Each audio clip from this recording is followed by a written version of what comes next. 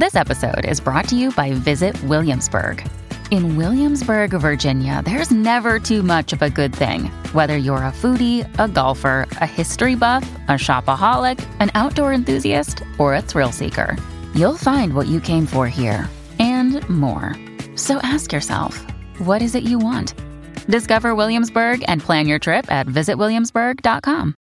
Mom deserves the best, and there's no better place to shop for Mother's Day than Whole Foods Market. They're your destination for unbeatable savings, from premium gifts to show-stopping flowers and irresistible desserts. Start by saving 33% with Prime on all body care and candles. Then get a 15-stem bunch of tulips for just $9.99 each with Prime. Round out Mom's menu with festive rosé, irresistible berry chantilly cake, and more special treats. Come celebrate Mother's Day at Whole Foods Market.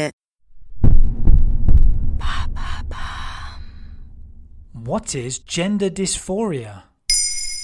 Thanks for asking. Gender dysphoria describes the unease that people can feel when there is a mismatch between their biological sex and gender identity. So, for example, a person with male genitals and facial hair might not identify as a man. This unease can cause depression and anxiety in some cases and have a real impact on a person's daily life.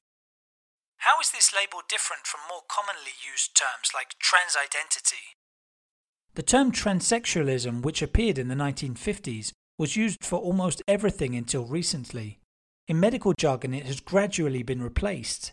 In 1980, the American Psychiatric Association included it in its list of mental illnesses as a psychosexual disorder.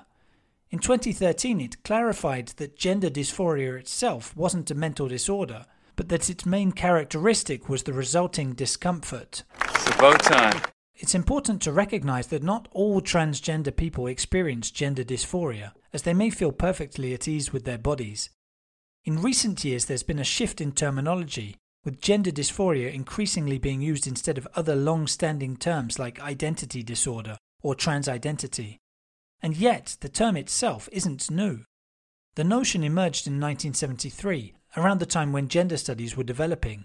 It was coined in the United States by psychiatrist Norman Fisk and plastic surgeon Donald Laub. What can people with gender dysphoria suffer from? Symptoms can evolve and vary by age, sometimes appearing early in childhood. Children may be more interested in clothes or toys that society dictates are usually associated with another gender. This isn't necessarily a sign of gender dysphoria, but some children feel a lasting distress, which gets worse with time. It's also common for gender dysphoria to appear during puberty, but it can happen later on in life too. Adults may wish to change parts of their physical appearance. As we already discussed, gender identity issues themselves aren't necessarily a problem, but gender dysphoria occurs when these issues become a source of distress, anxiety, or depression. This can lead to other complications like eating disorders, self-harm, and substance abuse as a result. Being diagnosed is an important step, which can help shape one's personality with the support of specialists and loved ones. The mismatch between gender identity and assigned gender should last for a period of at least 6 months before a diagnosis. Treatments range from psychotherapy to hormone treatment and eventually surgery.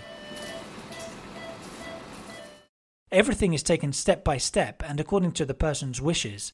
It's important for those affected to voice their feelings in order to accept themselves. There you have it. Now you know what gender dysphoria is. In under 3 minutes, we answer your questions. What would you like to know about? Use the comments section to ask your questions on the podcast platform.